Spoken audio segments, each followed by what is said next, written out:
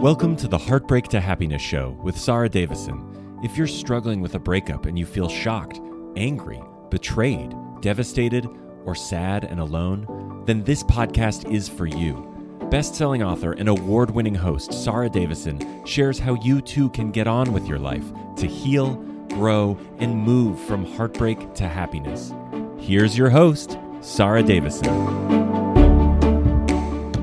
Welcome back to the show where you'll learn to transform your heartbreak into happiness. I'm Sarah Davison and I'm here as your trusted guide to help you every step along the way. On today's episode, we're diving into how you can change how you feel in an instant. There are several ways that you can do that, but in today's episode, I'm going to be looking at how you can change your body language to change how you feel in a heartbeat. Now, you're better at this than you think already, I promise you. Now, believe it or not, you are already experts in body language. You can recognize emotions in other people. I want you to imagine that you're walking through a park. Okay, there's trees, there's grass, it's a lovely warm sunny day. You can feel it on your skin and you look over to your right-hand side and there's a wooden bench and a couple are there. Now you can't hear any sound. You don't know what they're saying to each other, but you do know that they're having a very animated argument. Now, what would be the telltale signs? How do you know that? Well, they're gestures. They might be gesticulating and looking angry on their face. They might be frowning. Their faces might be taut and tight. They might be looking away from each other. Looking at the dynamics between this couple will give you a very clear message of what's going on. It will be very different to see that going on as opposed to a very loving, caring conversation. Now, how would you know that the couple were in love, that they were sitting and having a loving conversation? Well, their body language would be very different, wouldn't it?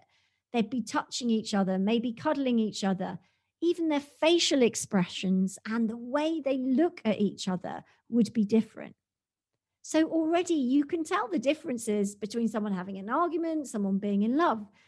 Now, imagine you're on a train and somebody in front of you is sitting there slumped over, sighing a lot, maybe looking at the floor.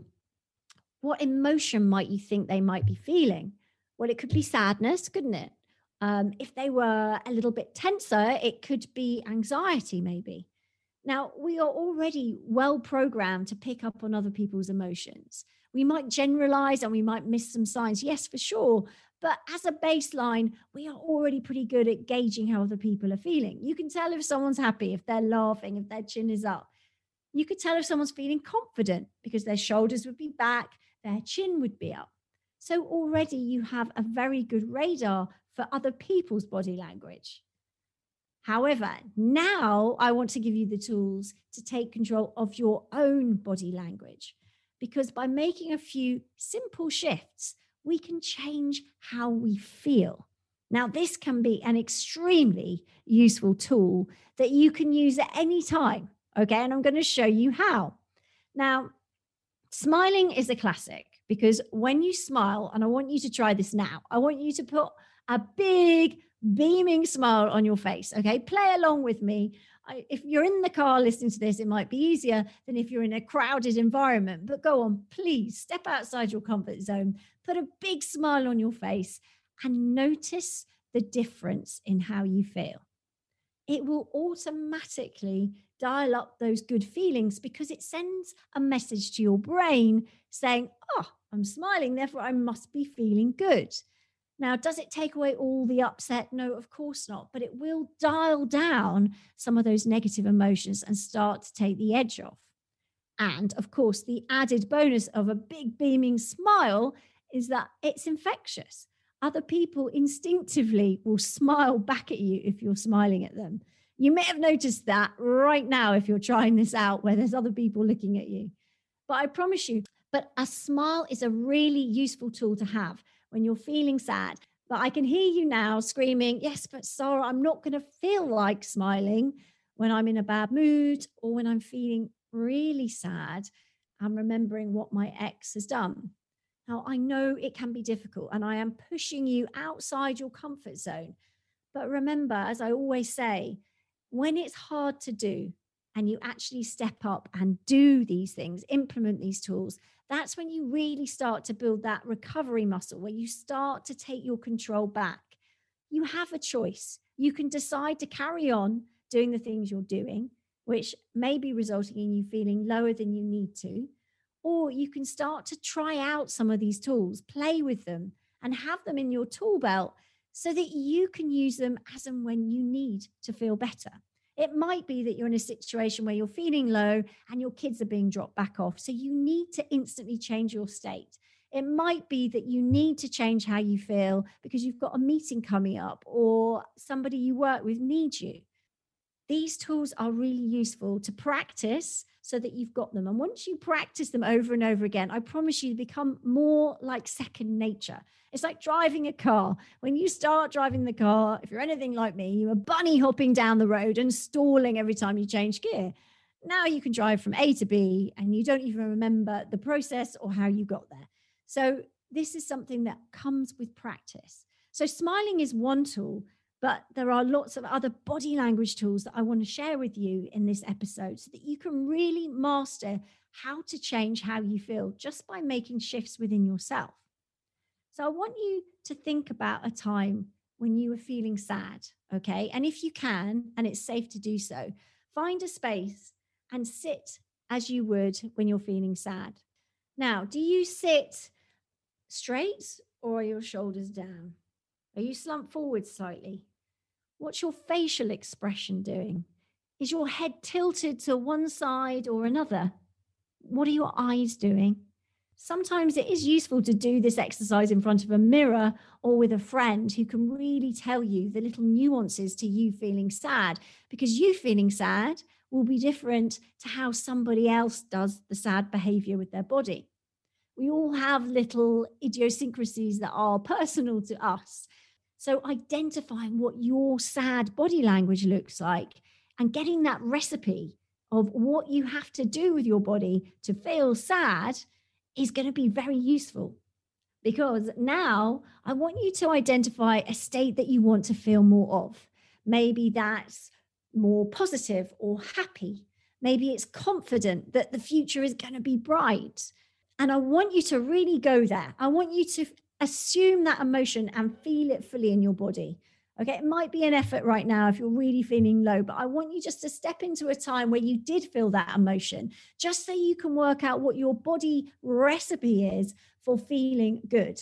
Okay, I would imagine that your shoulders are back, your head is higher, that you're breathing differently, that your face is maybe more relaxed or more empowered. I want you to notice what you do with your arms and your hands. Are there any sounds you make?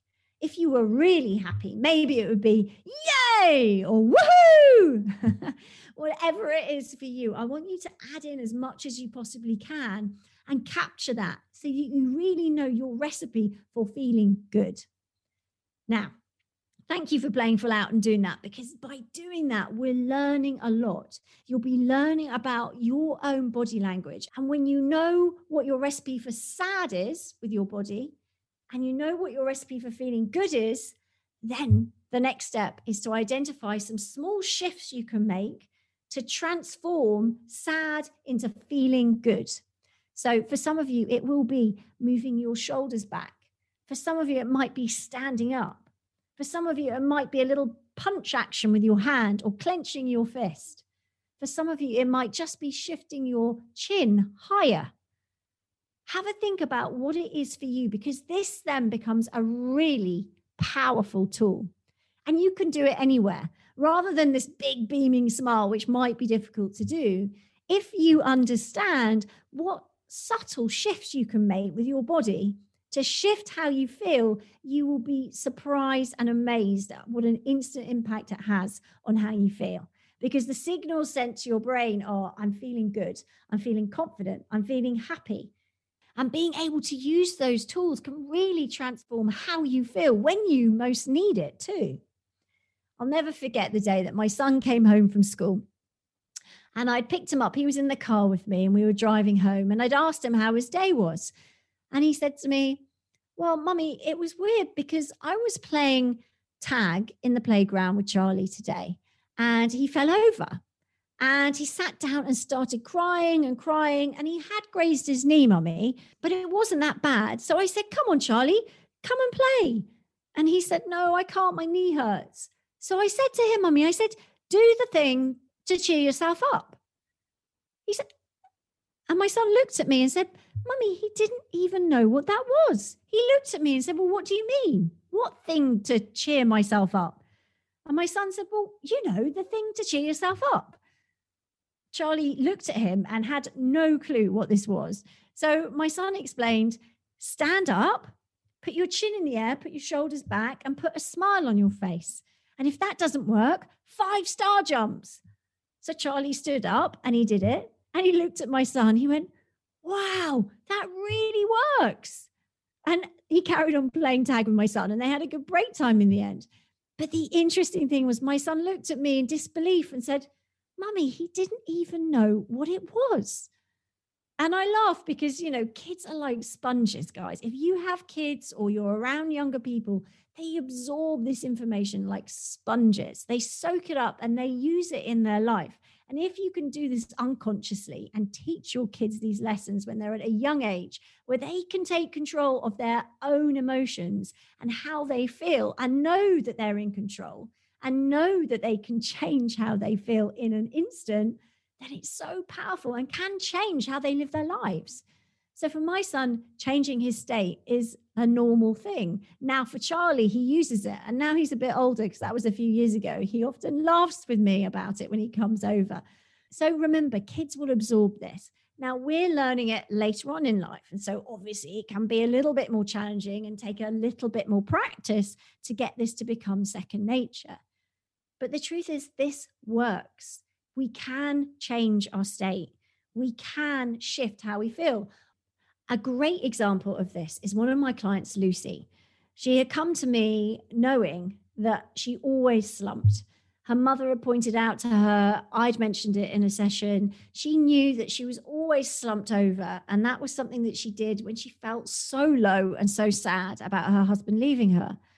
Now, one of the points on her action plan at the end of a coaching session with me was to try shifting her shoulders backwards.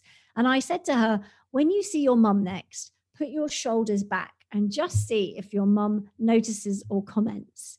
She phoned me after the meeting with her mum to say that her mum had instantly commented on how much better she looked. She hadn't specifically identified that it was her shoulders, but she said the feedback she got from her mum was really encouraging. Rather than feeling sorry for her, her mum had shifted into saying things that were more encouraging for her, like, you seem to be doing so much better. I'm really proud of you. So small shifts in your body language can not only make you feel better, but the response from others will also give you a boost too. So I really hope that you can practice these body language techniques, figure out what works for you and implement it in your life to see how you can shift how you feel in an instant and start to feel good again. Thank you for listening to today's episode and allowing me to help guide you from your heartbreak to your greatest happiness. I look forward to you joining me on our next episode. That's it for today's episode of Heartbreak to Happiness. Head on over to iTunes and subscribe to the show. One lucky listener every single week that posts a review in iTunes will win the chance in the grand prize drawing to win a private VIP day, including exclusive one-on-one coaching with Sarah Davison herself. Be sure to head on over to heartbreaktohappinesspodcast.com and pick up a free copy of Sarah's gift. Then join us on the next episode.